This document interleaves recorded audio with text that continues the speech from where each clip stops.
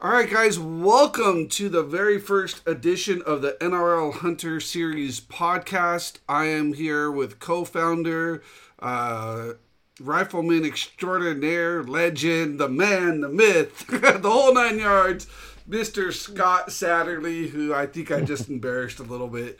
But Scott, welcome to the show. This show wouldn't exist without you. If you can, for the people out there that aren't familiar with who you are, if you can give us a little bit of a background, your background professionally, but also your hunting background, so we can give a little bit of context on how all of this started. Okay. All right. So yeah, I mean, my hunting and shooting background started when I was 8.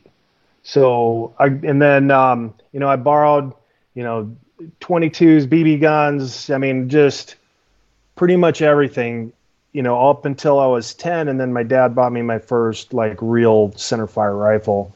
And I started doing my hunter safety courses, and this is in the 70s, guys. So just I'm trying not to date myself too much, but yeah, I passed my hunter safety course in 1978. So, and then I got the rifle for my 10th birthday.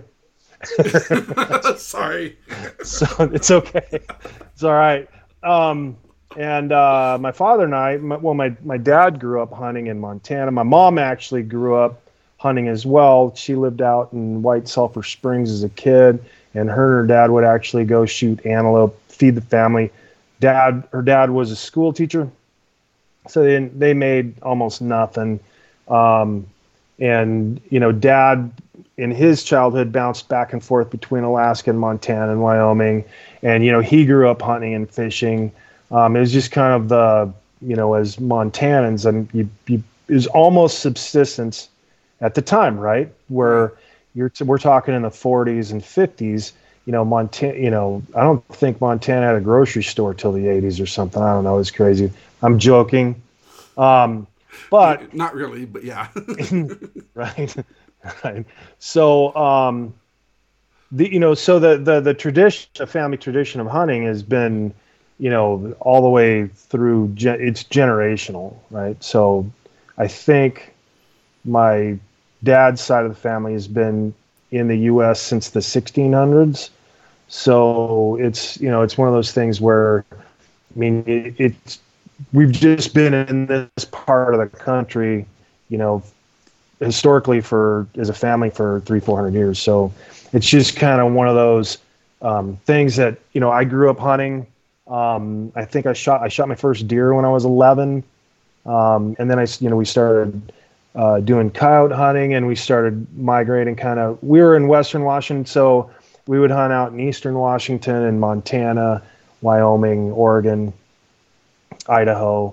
And that's kind of where the long range, and even then, that wasn't long range. We were what we thought long range. 400 yards is a long shot. Today's standards, that's pretty easy. But we had 270s, and we did the old Jack O'Connor and stuff. I mean, I'm just kind of I get excited about hunting. And then militarily, so I joined the military in 87, and I got out for a little while, and I didn't really get a chance to hunt much in the military. I mean, the scheduling and stuff, I think when I was in the Rangers, I hunt twice. I think I went hunting with my dad twice. And then I got out, and I actually lived in San Diego for quite a while. And then when I went back in the military, I would hunt in Tennessee. And I think the neat thing about Tennessee is you can do archery, black powder, and a centerfire rifle, and you can take up to 12 deer and then 2 extras on post. So you could shoot 14 deer a year. They're not huge, but they're corn-fed soybean. I mean, they're whitetail, and they taste amazing. So on that, I spent, whenever I could, when I was home, I would hunt with a guy named Marcus Brigman, and we'd go out every weekend and hunt in Tennessee, East Tennessee, and then and Kentucky. So, and we had a lot of luck on on shooting on the cornfields and bean fields instead of sitting in a tree stand. We had access to a guy's property. He was an old wheelchair-bound vet, and we just bring him stuff, and he'd let us shoot and kill stuff on his property. And we'd basically climb up into a tobacco barn and just kind of hang out in that tobacco barn, and just morning and evening they'd come right out in the fields, and we had really good luck hunting in that fashion, out in traditionally where guys will sit in a tree stand. Now, black powder and archery, we do the tree stand thing just because that's the best way to do it. But by the time we were, and the seasons kind of went the same way where, archery, black powder, centerfire rifle. So by the time, archery season was over, the tree stands in those areas were kind of burned anyway. So we just went from the tree stand to a little bit more of a stalking, or sitting out over an area with the black powder, and then we'd hit the tobacco barns towards the end of the season with the rifle. But then I was in a long range surveillance unit then, and then I went to selection, and then it seemed like once I went to selection and graduated the Q course and got to first group, it was like I was just never around to hunt. So it was almost 20 years and 9/11 kicked off. So, I was supposed to go hunting with Dad in October of 2001, but I was on an airplane to Pakistan by then. So that was the last real opportunity I had to hunt until I retired. So, and then I just started getting back into it again. And then, seeing how the point systems works and trying to navigate my way through, trying to get preference points and areas. And there's so much information out there that these guys have as far as, what areas to go to, what to put in for, it's almost like I almost have to just pay to play, because it's, so I save up some money every year just to go hunting. Right. Just because I don't have the preference points anymore. I'm still pretty darn busy training guys to shoot and then of course competing. So I just have kind of let that whole side of it. Basically, it just kind of went away. I didn't know. When I was deployed all the time, I didn't know I should have been building up preference points and stuff like that. But either way, started hunting again 4 years ago. So since then, I've been to Wyoming for cow elk. I got a deer in Idaho this year, and then I went to South Africa, which was awesome. Went with the guy who's sponsoring us, Red Sands Safari, Neil Becker. Awesome dude, young guy, likes to walk. He's not the drive up and shoot stuff kind of a hunter. So I'm super excited about that place as one of those things that we can provide for whoever pulls that off the prize table, because that was one of the coolest experiences I've had in a long time hunting. We got a really nice kudu, a really nice sable, and then the typical, the zebra, impala, blessed buck, warthog. It was just neat that there was that much stuff out there. It's just never. It's I've been in big herds, like out at the Q Creek with Tad. Like, the next thing you know, we're in this herd of 500 or 600 elk, which is pretty cool. You can see them from a long way. Then you get into at least that part of South Africa during the time I was there. It was the end of the rainy season, so it was just like jungle. You'd be walking along, and there'd be a zebra looking at you like, holy Jesus, and then just the proximity to stuff that want to eat you there kind of made it interesting as well, where we're sitting there and it's like, man, we got about 30 minutes of hunting left, and he's like, no, we need to go to the car now, and he's like, well, but it's still light outside, and he's like, in his uniquely South African accent, he's like, no, we need to go back to the car because now we're in the food chain now. And he's like, there's hyenas here and jaguars and we're easy. And it's like, okay, we're done hunting. All right, let's go to the car. It's like, and that started me thinking about, what I plan on bringing next. And I think, there was some opportunity to shoot animals at 300-400 yards, and I've got a 375 Ruger that I put together just for that. And I mean, it's going to be lethal to 800 yards. But then now I'm starting to think about maybe I should attach a red dot, over the top of the rifle. It's a 2.5 to 20, but at 15 feet, 2.5 power is probably not what you want. If something's, a hyena or a jaguar or something like that, red dot might be the better way to go for something like that. Quick acquisition, quick shot type stuff. So, right. I'm just looking at, each hunting environment that we go to is going to have kind of its unique challenges, is what I like about this.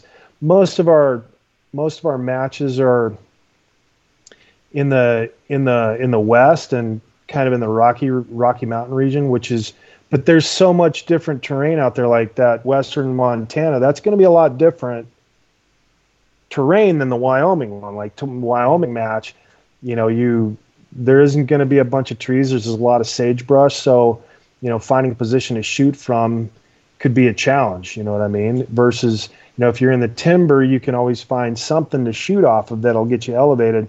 But then you have to clear your line of sight to the target or your trajectory to the target. So I just think there's going to be some really cool and unique opportunities out there. Tennessee's going to be different. New Hampshire, we were just talking about that a second ago. That's going to present a unique challenge. It's not going to be the shooting aspect of it or the wind aspect of it, maybe. Like Wyoming is going to present an enormous wind challenge for guys.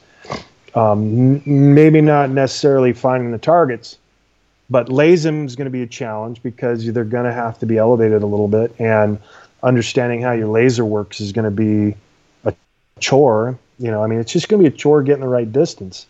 And I think New Hampshire is going to provide a similar challenge, but I think it's going to be tougher to find targets because of the timber.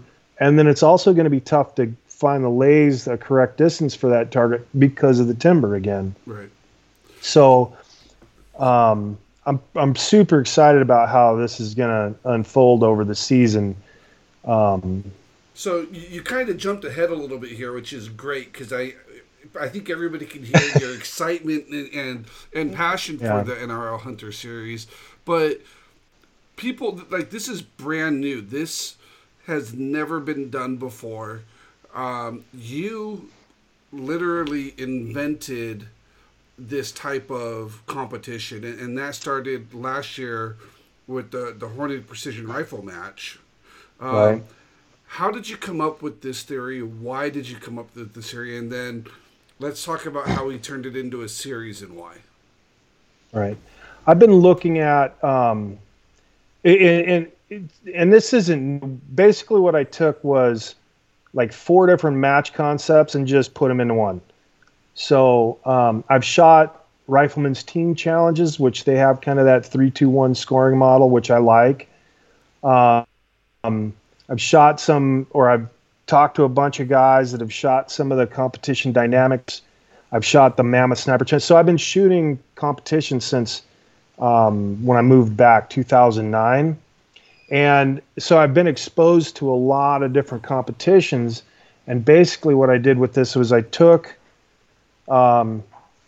everything that I liked out of other matches and kind of put them into one format. And then what I wanted to do was, kind of challenge this is going to be a challenge for, our PRS NRL model, the race gun model. I've got a couple of those rifles and it's purpose built, purpose driven. It's an awesome platform, but I don't do anything else with that rifle. So for a lot of folks,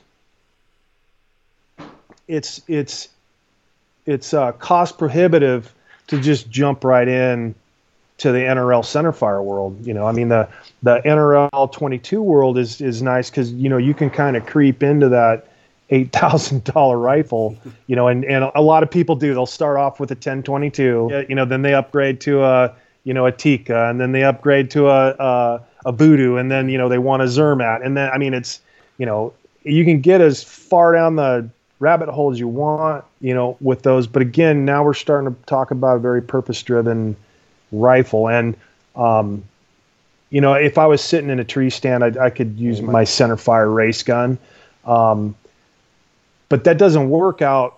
I mean, there isn't a whole lot of tree stands where I'm at. What we do out here is you have to spot them coming off the alfalfa fields, put them to bed, and then try to get, you know, 300-400 yards from them and make a shot.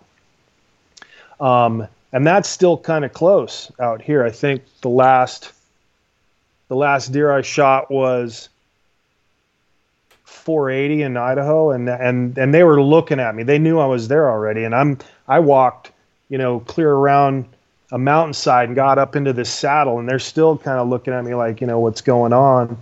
And then it's open ground, you know, completely just grass from me to the animal. So the only other way would be to walk completely around them again, and then get up over the top of them and shoot down, which would have been about 100 to 200 yard shot. But at that point, that's the direction the wind was blowing, so I would have been blown out anyway. The vision for this was, how do we get folks comfortable with a 600 yard shot? So Matt Yore and I do a class, precision hunting class through Sawtooth Rifles. And the goal of this thing is to make guys comfortable, completely 100% comfortable taking a mule deer sized animal out to 600 yards. They can shoot further, but the goal is for that to become an easy shot for them.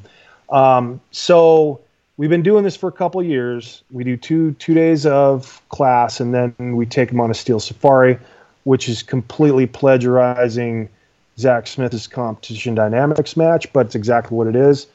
And we just hiked the ridge line out by Doug's place, and I've got, you know, 12-inch targets down in what we call the sod banks, you know, because that's where the mule deer would hide anyway. We just walk along and find the target, make a plan, make the shot, and then we keep walking to the next one. And what that does for these guys, and some of these guys have never hunted or never shot past 100 yards, what it does for them is it kind of really opens up their eyes and of what the modern rifle system is capable of, in a hunting platform too, not, you know, a 25-pound, you know, 22 BR or something, but, you know, a legit 12 to 13 pound hunting rifle with a bipod, tripod, and anything you need to make the shot with. And they come away from that course super comfortable with it. And what I want to try to do, so we're breaking down the race gun model. We're trying to be like, hey, let's start making more versatile rifles. And now let's start upping the skills of these guys that are hunters. Give them an opportunity to go out and shoot at steel, because the best thing about steel is you can shoot it more than once and it won't die. And if you miss it, you're not injuring it. You know, all you're doing is hurting your pride. So at that point, it's an, you know, you figure one of our matches plus a train up would be the equivalent of about 20 years worth of hunting experience. So the NRL Hunter Series, you know, when you did, when I came to your house in October last year for a match, you'd already accomplished your theory, so to speak, with the Hornady Precision match. And yep. That match sold out. You had, I mean, I wasn't able to make it, but I heard nothing but positive things about that match, all the way from setup to execution to target placement. I mean, the whole thing was just a huge success. And you and I basically on that week that I came up and hung out with you in October, we had talked about how cool it was and some of the things that you wanted to do different if you did it again. And Mm-hmm. I don't know if it was, the steak or the whiskey, but we decided somewhere in between the two that we were going to start a series. Well, yeah, and so you know me, I'm really big on customer feedback loop. So, if they're like, "Hey, we would have really liked to see this," and I see more than one of those comments, it's like, "Okay, that's a really good idea. How do we implement it?" And those were some of the changes that you were talking about doing. Like not painting targets and having aiming stakes and having less RO feedback with the shooter and some of the other things that would make the uh, it would make the match cleaner. It would also make it a little bit tougher.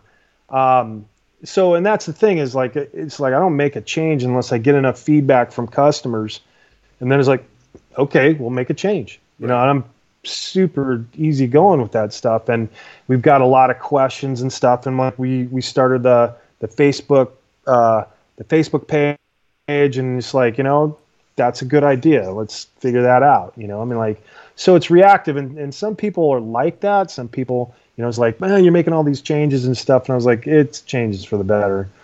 But yeah, it was and one of those things was a lot of guys were like, we need a series. I mean, a lot of guys were, probably half the people that shot the match had come back saying, we really would like to see a series out of this, and it's not going to be a big 50 match series. It's just never going to be that big. There isn't enough areas that can support a match like this, let alone match directors that want to do it. So it's going to be always going to be kind of a smaller Boutique footprint. series. Yeah. Right. But it's something that we need to do. It's a product that we've needed to offer our members for a long time, just because it's, it's kind of like one of those things for me. It's like, you get a matchbook, you see all the distances, you might check them in the morning, but, you go to a new stage and you're like, were the distances in the book correct? And they're like, yeah, it was pretty good. It's like, okay, all of a sudden now your OODA loop, your decision-making process has just gotten so much smaller, and I felt like I was really losing some of the abilities to, find targets, laze targets, do the whole entire shooting sequence on my own. And that was one of the things that really, kind of pushed me into wanting to do a match like this, is I just felt like in some ways we're losing the ability to control a lighter rifle with a little more recoil, something that's going to be appropriate for killing big Western game. And because it'll kill a whitetail as well. I'm like, it'll kill pigs, it'll kill bears. I mean, anyway, we're getting down another rabbit hole, but that's really kind of what drove me to do this match from the beginning. And I've actually been thinking about it for probably 3 years of doing a match like that. And then I reached out to you. We were talking. I was like, hey, these guys really want to do a series. I don't have the bandwidth to do that. I don't know marketing super well. I don't know computers. I don't have websites. I just have ideas, and sometimes they work out good, sometimes they don't. But and that's why you and I connected, and it's kind of, it was organic to begin with, because it's like, I've been working with NRL for a long time anyway. So at that point, it's like, we should probably do this. Yeah, and the inception of the idea, what I really love about this idea is it's become something other than just a match. Meaning, when we talked about it, we didn't want this to be a new playground for NRL, PRS, race gun competitors, right? We wanted this to be a platform that anybody who hunts or wants to get into hunting, who has, a safe, reliable weapon in their safe, rifle, can come out and compete. Now, it's a competition because as humans, everything's a competition. It doesn't matter. Everything's a competition. Who's got the better job? Who's got the nicer house? Who's got whatever? Humans in general always are competitive. This competition is not so much who's the best shooter or who's the best person at finding targets. It's how are you becoming better yourself? You're competing with yourself and your close group of friends that you come out with. Because if you come out and you learn something that you didn't know when you came out, before you came out, then you've already won, right? So that's a fact. I'm 42 years old. For my right when I turned 42 for my birthday, Brittany, my better half, sent me on a hunting trip, and I went out there with Paul Dallin, who's easily one of the best shooters in the nation, and Terry Diston, who's a phenomenal competitor shooter. And not only was I successful in harvesting an animal, but I learned so much that weekend that the knowledge I walked away with is as, if not more valuable than the cow elk I took. And that's the type of experience that we want people to come out here and learn. A lot of hunters traditionally, especially generational hunters, have, learned whatever their father or their best friend or brother or whoever taught them, 200-yard zero and Kentucky windage and this and that. And that's great when you're shooting within a couple of 100 yards.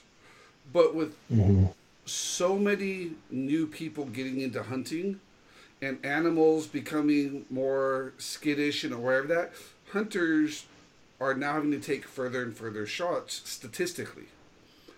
So when you and I talked, one of the biggest things that we are concerned about with hunting is ethics. And that's, we'll talk, that's a whole nother topic that, could last for hours. But the biggest thing that we agreed on was ethical hunting is being able to know how to take that animal at that distance.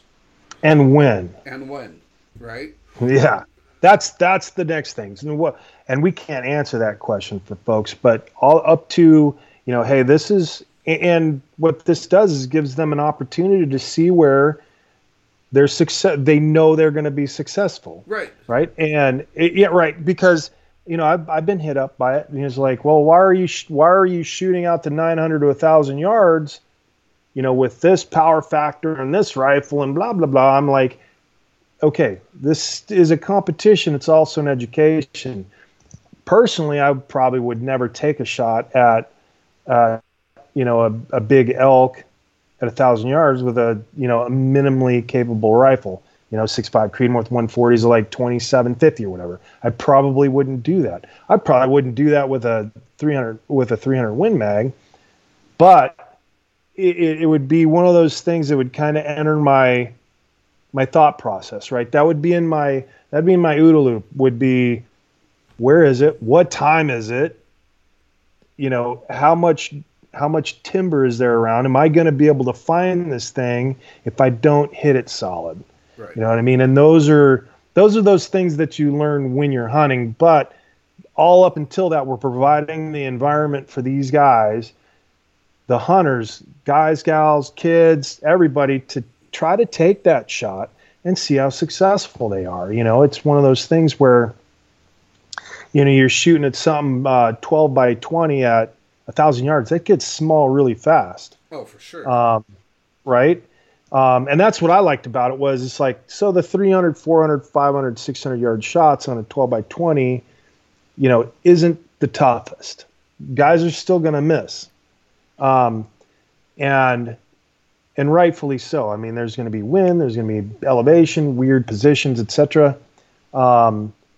But that's giving them a feedback. That's giving that individual feedback. Like, I can make that shot, right? Right. And I have the ability. That's right. Exactly. And it gives them kind of their left and right limit of, okay, I only hit about 50% of my targets. It's past 600 yards, but I hit everything 500 and in. Okay. So 500 and in is your new number. Right. And what I found too, as far as more of the, in the last 3 or 4 years, I've shot animals at further distances than I ever did when I was a kid, but they didn't run. They just took the bullet and stood there and bled out. It was the craziest thing, right? I was like, they just didn't know they were being hunted. Right.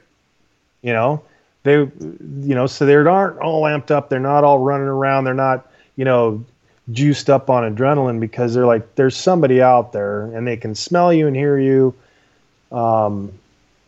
But they're just a lot more relaxed. So, it gives you options, to right. And change. Go ahead. I was going to say, I think what you were going to say is it changes your perspective on your hunt.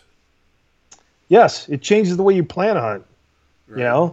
You don't have to get to 200 yards to make a clean, ethical kill. Not at all. 500 yards. I'm pretty comfortable 600. 600 and in, I think I can make that shot, anytime, anywhere, no matter what the winds are, bad weather, whatever. I think I can make that shot. But again, now you're talking about, light. Am I going to have all day to look for this thing, or is it almost dark? Right. Kind of. Does it make sense? Does it make sense to try this shot, right? So it's how much pain you want to take. Right. Right. All the work, I learned that very quick on the hunt with that I just did. All the work starts once you shoot the animal, then it gets hard. Exactly. Right? That's when the work begins. Yep. So, okay, NRO Hunter, the format is, every stage is blind, meaning you don't know what you're going to do until you get up to your staging area. And then you're not able to see targets or anything until you actually get to your shooting position. Correct. All targets are going to be roughly the same size, that 12 by 12, 12 by 18, roughly the size of big game vitals, right? Yep. So that's going to be, whether the target's at 100 yards or 1,000 yards, because vital signs, they don't change. They don't change size. Right? That's right. Scoring. First round impact, you get 2 points. Yep, and you go to the next target. And if you miss on the first one... You get an opportunity for one more shot, and if you connect, you get 1 point. Either way, you're on to your next target. So it's kind of a target neutralized format to where, if you hit that, if you connect on the first shot, you've hit the vitals on the animal, and you go to the next. So if there's 4 targets, you have 4 engagements. Each engagement is up to 2 shots, but you could clean the stage in 4, or you can shoot all take 8 shots. Yeah, that's right. Yeah, if it's tough, that's right. So it reduces the round count on the matches too, which is what I kind of like as well. I do like high round count matches with my race gun, but the prioritization is different. Right. For the big centerfire matches, our prioritization is on that first round hit, finding and getting the distance, which that's going to be the hardest part. That's going to be the hardest part. That's right, and it's also, I think, the most exciting stuff on optics is coming out because of stuff like this. You've got your Leica with applied ballistics. You've got your new Fury with applied ballistics. You've got your SIG products with their solver in it, and that is for me, that's the most exciting aspect of this whole thing, because you're getting so much more information off of one piece of equipment. Right before you'd be out there with a big set of binos trying to find it, and then you'd laze it, and then you get your Kestrel out. It's super cumbersome and takes a lot of time to learn to get through all of those things. And the animal could be gone by then. Right, exactly. It could be, What I found, kind of what I found with your longer range type engagements for hunting is, again, they don't know they're being hunted, so you have time to do all that. But it would be nice to be able to just, into the wind, find the target, lays it, and it spits out the number for you. And now you're just waiting for a clean shot. Right. That's the one thing we can't duplicate with this is laying on the ground for 20 minutes, waiting for the animal to turn and give you a nice broadside shot. We can't do that. It would take too much time. I know it would be kind of neat to be able to do stuff like that, but I don't know if people would have the patience to do it. Maybe one day. There'll be like 10 guys that want to do that match where it's like, okay, no, you're going to have to sit in position for 25 minutes, anywhere from 15 to 20 minutes, and wait for the animal to turn for you, and then you'll have like 5 seconds to shoot. Right. Imagine that. That'd be terrible. That would that's be a rough day. Yeah, looking through your scope for 20 minutes, waiting for it to turn. 1, 2, 3, 4, 5, gone. I was asleep. I missed. And that's stunning, though. Okay, there's 3 different divisions. We have a factory division, which is any factory rifle off of our pre-approved list that is readily available. That's right. And it has to be under 12 pounds with, every accessory that you're going to use on that rifle. So that's right. Your scope, if you're going to shoot suppressed, you can. That has to be under your bipod, your sling, your 2-round holder, everything except the weight of the magazine and ammunition. That's right. And then we have open light, which is 12 pounds, but there's no price limit. You could custom build a rifle. You can go get a magnesium carbon fiber, ultra lightweight, fancy $10,000 rig. It doesn't matter if that's what you want. That's what you want. But it has to be under 12 pounds with the same specifications of all accessories at check-in. And then the same thing, we have open heavy, which is 16 pounds or less. No limits, just the weight and all accessories on that rifle. Correct. And think of it this way, guys. When we get a lot of questions, I know Travis has been fielding some of these questions too. If you have a question about this, think about it this way. When you're done shooting and you come off of a stage and you take the magazine out, your rifle could be weighed right then and there. Right. So, and that's going to happen, right? We're going to do that. We're going to have random weight, random check, random times where we're going to weigh your rifle. So if you don't shoot with a sling, you don't have to weigh your rifle with a sling. If you're going to shoot with a specific bipod, okay? I've had guys ask me if they can, switch their bipod out. And I was like, as long as you weigh it with the heaviest one, I don't see a problem with that, but I don't see a real need to do that either. Example, like the match we had at Cameo, you could shoot that whole entire match with one bag and a bipod, a Harris. I set the match up specifically for that. And one of the things that I've seen with kind of the center fire race gun sport is, you've been dictated. You have to shoot from here. You have to shoot from here. You have to shoot from here and here. Okay. And that is what has driven this rifle to be the way it is versus with these hunter matches. What I kind of, the guidelines we gave the match directors is like, give them a 20-foot box to shoot from. They can pick any position they want to. And if you can see the target and use whatever gear they want, it just has to be packed up before they get to the shooting area. So you can have binos and rifle in hand, and that's it. Everything else has to be in your backpack. And everything has to be deployed on the clock. That's right. Everything's deployed on the clock, which we're taking that from, Kalen Wojcik and Philip. Yeah. I'm like, I love that idea. So why not incorporate it? It makes sense.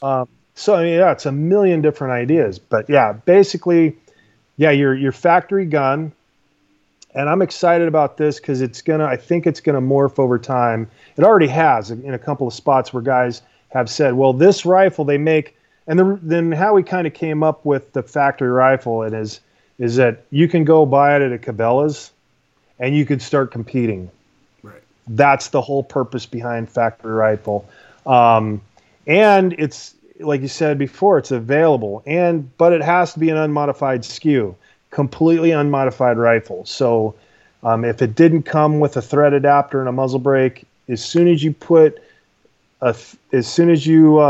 it so that you can put a muzzle brake on it, it's now a custom gun. Right. I mean, instead of coming up with a million different ways to, this rule for this, muzzle brakes, rule 1 bazillion, right? 1.1 dot bazillion. We don't. That's just crazy, and it kind of be confusing that they're, it's for a lot of folks that really like to have everything spelled out. Well, this isn't going to be that kind of deal. This is going to be like the rules say this unmodified SKU. You drilled a hole in your stock. Sorry, man. It's now a modified gun because we don't know what else is going to go on there. So and the whole purpose is not to game the sport. It's to become a better hunter. So if you with the equipment you own, with what you own, if you want to game the sport and start hiding and adding weights and doing this and that, go to the race gun series. That's what that's for. This is this is designed around practical hunting, and that's why we're not telling you have to be in the prone or you have to be kneeling or you have to be on a tripod. We're not telling you any of that stuff. Figure it out, because when you're hunting, you have to figure it out. You're going to have to figure it out. That's right. If you want to shoot elevated, do it. If you want to shoot in the prone, try to find a spot in the prone to shoot from.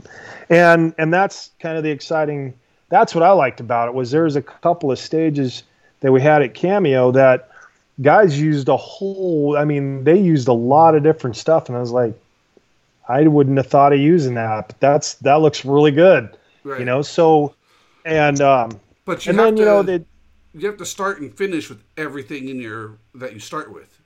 That's right. And when you pick your brass up, you're not going back to the original, your holding area. You're walking to the next holding area. Right. So you don't ever get to go back to, like if you're in stage 11 holding area, as soon as you're done shooting, you're going to stage 12 holding area. Right. Right. And then another thing that we're doing is there's no way we can have literally 20 blind stages. So there's going to be spots where competitors are going to be able to see what's going on, where they're shooting from, and the general location of the targets.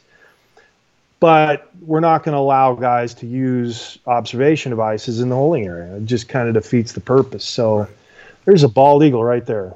Anyway, that's all. Squirrel, eagle. Yeah, sorry guys. I just felt America. Anyway, but yeah, that's the whole purpose behind it, as well as we kind of double tap on that factory rifle is that's gonna evolve over time as well. This is just a starting point, and it's not the end all be all. And you and I know this, but sometimes there's some once something like this starts, it's kind of like there's a feeling of finality that folks have. And I was like, that's just not the way this is going to go down. This is going to continue to get better with shooter feedback loop over the course of however long this thing goes. And to kind of double tap the factory rifle thing too, is that it's like we're looking at, 5,000. If that company makes over 5,000 rifles, and it doesn't have to be that specific model, 5,000 rifles. If they just make over 5,000 rifles annually, then we can start looking at as a factory producer. Right, but it has to be a hunting style rifle, correct? Because somebody brought up, Accuracy International makes 5,000, but Accuracy International is a military contract company. They don't build a hunting rifle. Right, but exactly, and they have so many different. They wouldn't make the weight class anyway. Right. And they're not sold at Cabela's. You know what I mean? Right. And the action weighs 5 pounds. So right. You can put a carbon fiber on it and you lighten up the chassis a little bit and make 16 pounds, and that's fine. But yeah, to actually make a factory to make 12 pounds is not an easy job. It's not easy. I think the custom light is probably going to be the most popular. It seems that way so far in social It's going to be the most popular one. Everybody's trying to make that 12 pounds, and it's hard, right? So I got, a 30-ounce stock, a 30-ounce scope, a 21.5-ounce action, and you got the trigger, and you got the bipod, and you got a carbon barrel. And even then, it's kind of like, it's not that easy to get a 12-pound rifle to do what we need it to do in this series, because now you're looking at a scope that's just going to weigh more because it has to be durable, and two, you have to be able to turn the knobs on it. It has to be consistent. So I think some of your lighter scopes, like your Vortex AMG, your Leopolds, I think they're still in like the 25 to 28 ounce category, and that doesn't include rings. Right. So, I mean, it's just, but, the way I look at it too is there's only one thing that has to work when you get to where you're going and get in front of an animal, right? And that's your rifle. So we kind of came. Go ahead. Then you have your traditional hunters that are going out there with, some of their older school rifles that only weigh 7 or 8 pounds with their optic on it, because they're not putting all this fancy new tech on it.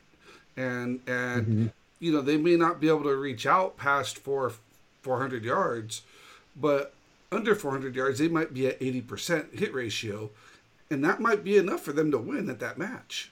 It might. Absolutely, you don't it might. know, right? Yep. So there's the cool thing about this is there's absolutely a place for everybody, no matter what level you compete at or your skill level is, and this is the place to learn. And one of going back to your being able to spot through your binos and range and so on and so forth, that was one of the biggest expenses that I paid for my hunting trip, was I bought some Leica 3200.coms, and I was super excited and everything. And I didn't learn, because I got them last minute. I didn't learn how to use them properly during my hunt. So I used them in the glass, but I got all my ranges because Paul was there helping me. Paul was using his Leicas to get ranges, and I just used mine for glassing because I didn't know how to use them properly and efficiently. So, if I had done a hunter match beforehand, I would have figured all of that out. And it's the stupid little things, like how do you even get them out of your bino harness? Because I kept having a problem, like it would catch on my harness when I was pulling it out, and then it would catch when I was trying to put it back in because of the elastic or whatever. And 4 minutes seems like an eternity, but 4 minutes isn't that long. It goes quick if you don't have your priorities of work set up, right?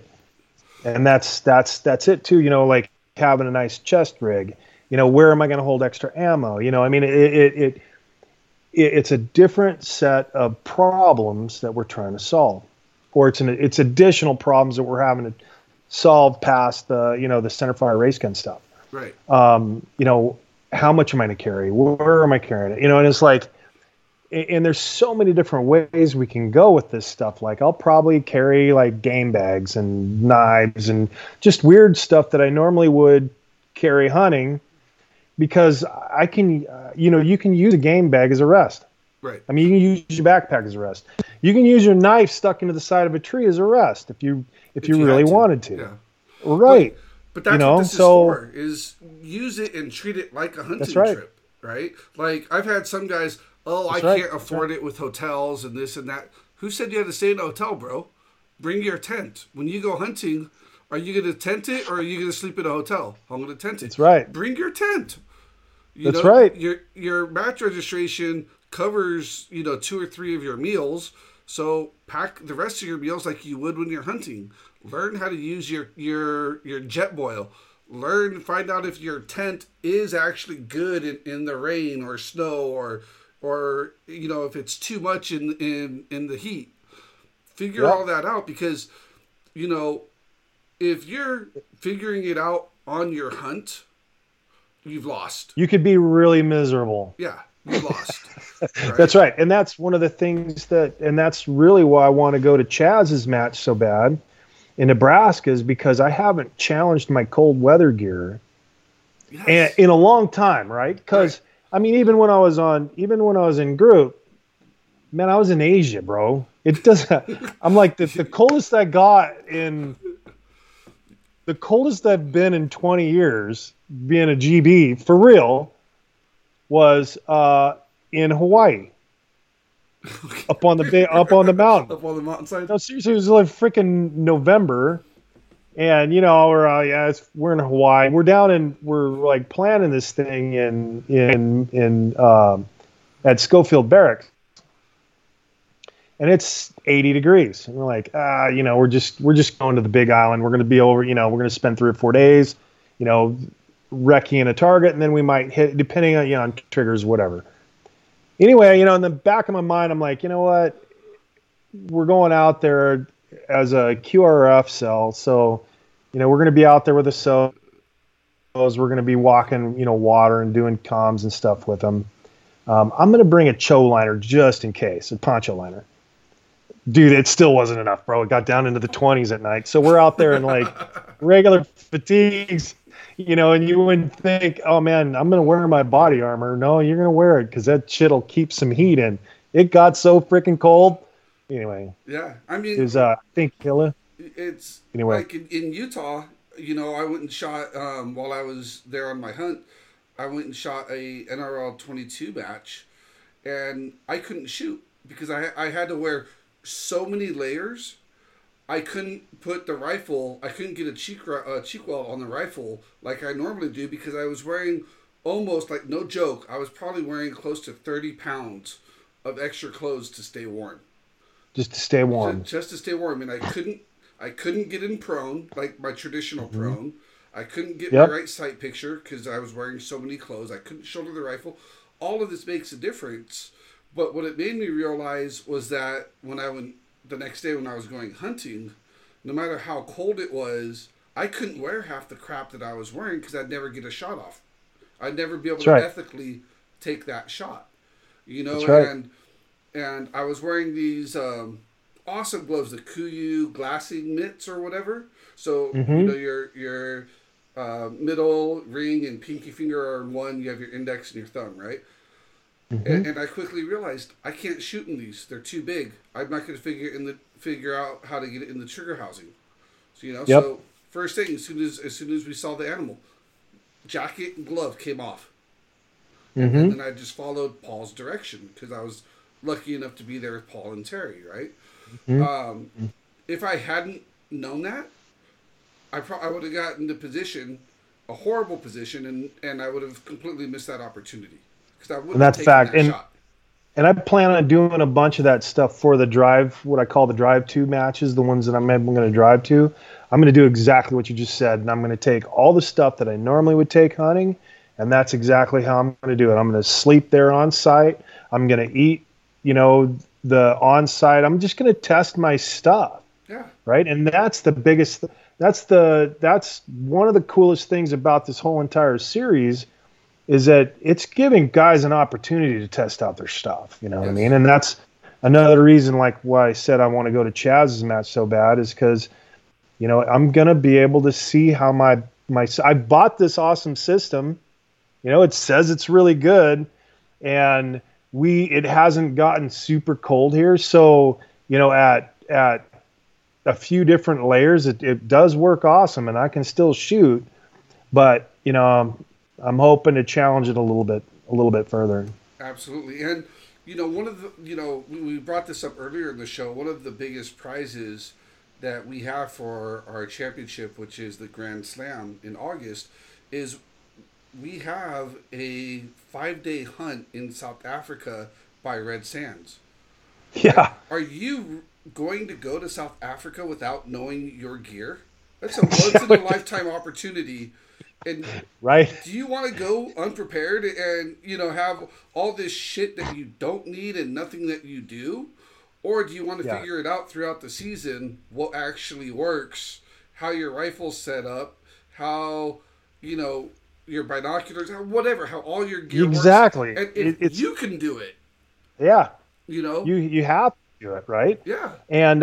And just by going the first time, I was like, man, I took away so many lessons on, like, I'm not going to take my really awesome, Lathrop and Sons hunting boots to South Africa. They're hot, they're noisy, and you don't really need them because it doesn't get very cold there. So, right. Like, I literally went and I think they call them skins or something like that. It's like it's just a shell of leather and a rubber sole. Super quiet. Take a little getting used to, especially with feet like mine, but they're quiet, right. And I'm like, I just went to the store and paid like $20 for them or something. I'm like, that's all you need for hunting shoes. You can hunt there in Chuck Taylor's if you wanted to. Yep. But, I'm not sure, depending on where you're going, a 28 nozzler is the right answer there either, because you might have a 30-yard shot. You know what I mean? It's like, but 28 nozzle is awesome at 400 yards. But you just don't know what. That's knowing your gear and what you're there for, right? And that's when you and I sat down and we literally handpicked which matches or which areas we wanted to have matches in. And I think when we were looking at this, we looked at all of the different terrain was number one, and then the match directors, the match directors are super important. But also the guys atmosphere, right? Yeah, absolutely.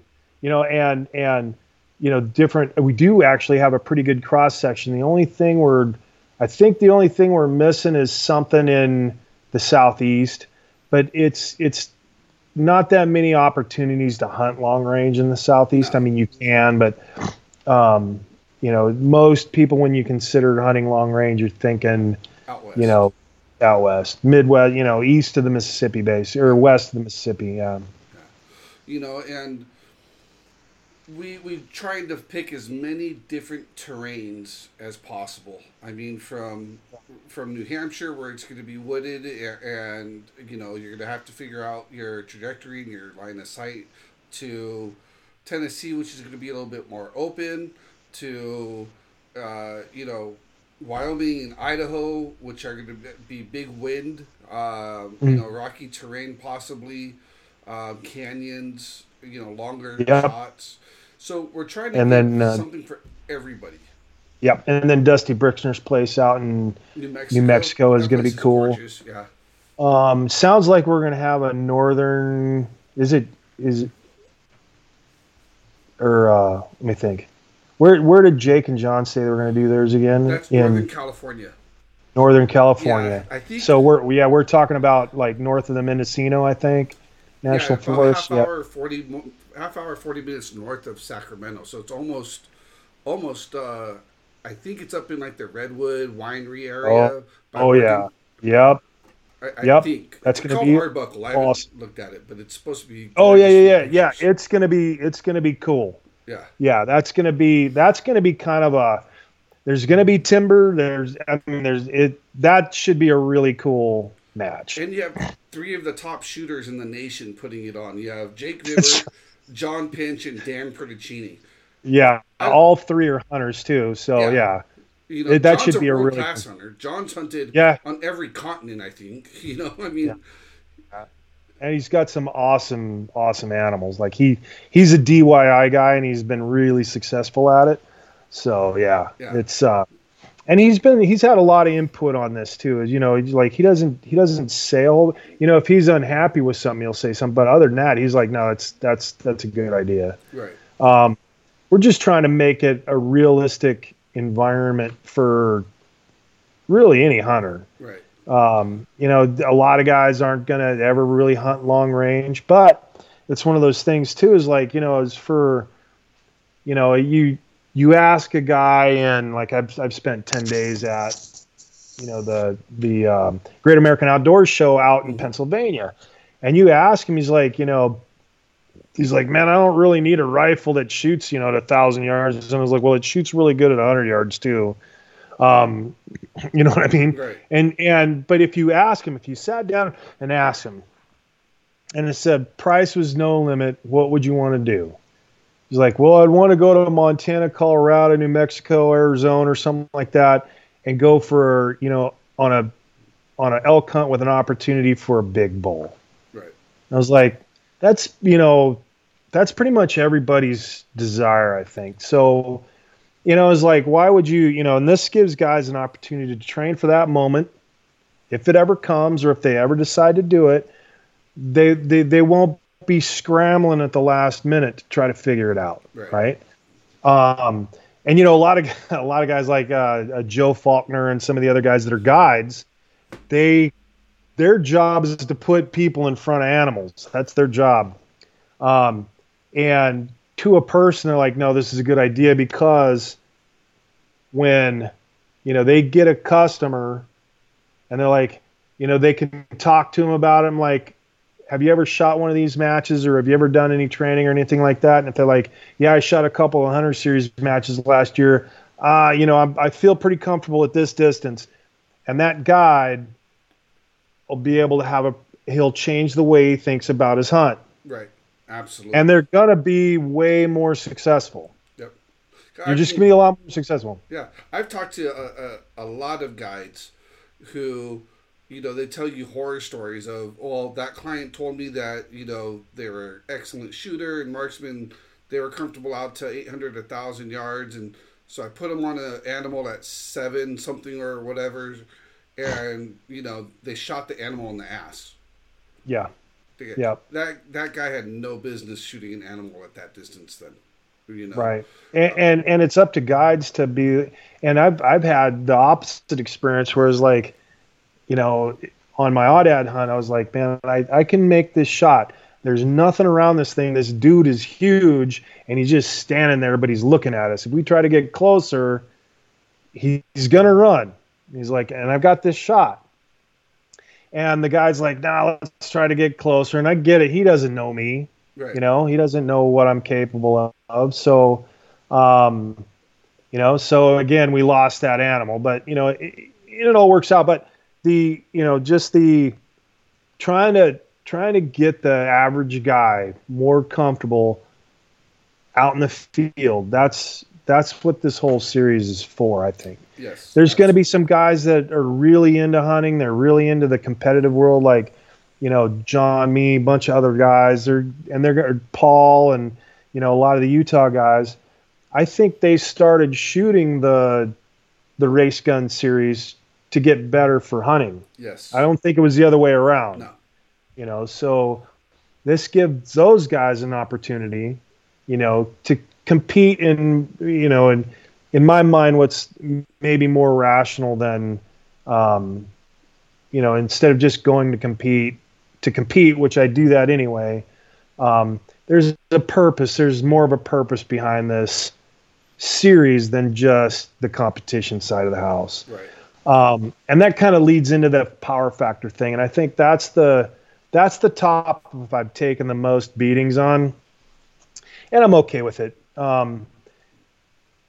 But it was a number we picked, or I picked it for the Hornady match because that's what it says on the box. It's that simple. You grab a 6.5 Creedmoor, 140 ELDMs, and it says 2715 on the side. It just happened to be 380,000. Now on the scientific end and on the long side of it is that what's recommended by Boone and Crockett is 1,000 foot-pounds for whitetail deer. 1,000 foot-pound energy. So a 6.5 Creedmoor with that 140 bullet started off at 2715 for 380,000 power factor, is still going to have 1,000 foot-pounds of energy at 650 yards at sea level. Right. So there, and if we start dropping this thing arbitrarily, we dropped it for factory ammunition because we understand that mass-produced factory ammunition, and these guys are going to stay well within the pressure. They have to think about gas guns. I mean, there's a lot of different decision making Factories, processes that go into making factory ammo. We can make an exception for that, because we know that they don't have control over their reloading processes because they're buying that factory ammo. And with so that's the only addendum that we have. Everybody else is going to have to make power factor. And if all of a sudden we're allowing, this is a Hunter series, but we're allowing guys to shoot 22 BRs or something like that, I'm like, that just doesn't make sense. Well, it doesn't show us as seriously being about hunting. It just, at that it's point, more about the competition and not, the competition that's going to help guys become better in the field. Right. And again, it's a competition because I want to do better than my friend. I don't ever think I'm going to be a top shooter in the world. I don't have that fantasy or that, that vision. But my own personal goals are what I'm going after. And that's, I don't ever want to zero a stage. I don't, I want to shoot better than 50%. Then I want to shoot better than 60 and then better than 70. And I keep upping my personal goals. And then one day my goal is going to be to beat you. And that goal might happen when you're on, you're on a cane and you're walking around and I can kick you in the shin. That might happen that day. But I have no delusions that of my capabilities, and that's, I wrote a whole story. I wrote an 8-page story about my hunt with Paul, and my shot with Paul was at 544 yards, and that's the first big game animal I've ever shot.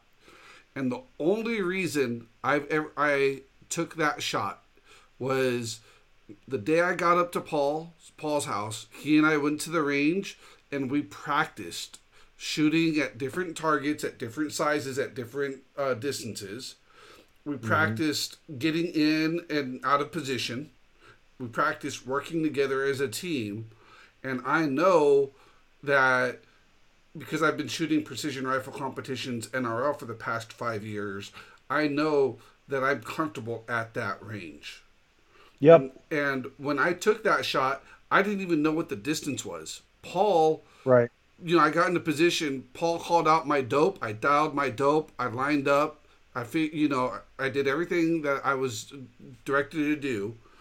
And I took that shot, and the animal was dead in one shot. It's perfect. And, having Paul Dallin as a guy helping you out, that's pretty good. Right, that's like having Kobe teach you how to do jump shots or whatever, right? That's right. Yeah, exactly. Or LeBron or whoever. I don't follow basketball. Yeah. If I was on my own and if I didn't know how to shoot, I would have never taken a 500-yard shot. That's a nervous distance, right? Is. And even especially if you're on your own. Like this year, again, the mule deer I shot was at 480, and I sat there for a while, contemplating life on, whether I should do that or not, because nobody else was around.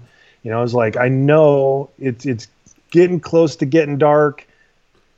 I might be out there with a headlamp searching for blood trail and stuff like that. It's one of those things like, it's a nervousness that you can't duplicate anywhere else. No, you can't. That's another thing with this competition is that we want that little bit of a stress on our guys. We want them to feel nervous. We want those shots to matter. That first shot needs to matter more than the second shot. Yep. And how do you, and that's what we're trying to do. And of course, this is going to evolve over time, I'm sure. I think we've got good bones on it, and it's gonna take off. But that's what we're trying to do. And you figure that's with, if you have a 20-stage match, 4 engagements per stage, that's 80 engagements for a hunter in 2 days. Right? I mean, you can't duplicate that anywhere else unless you're coyote hunting or prairie dog hunting or something like that, where you can shoot 800 of them in a day. Right. But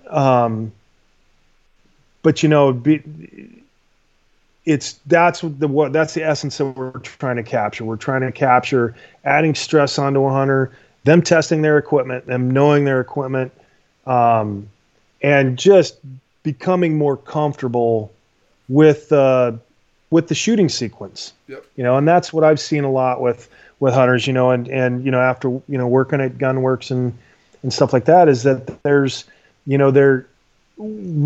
got a different exposure. Like I had, just gun handling skills are for your average hunter are just not really there. They just, they pull the thing out of the, I mean, they've got lives that don't evolve around shooting. Like I was shooting this morning, off my deck.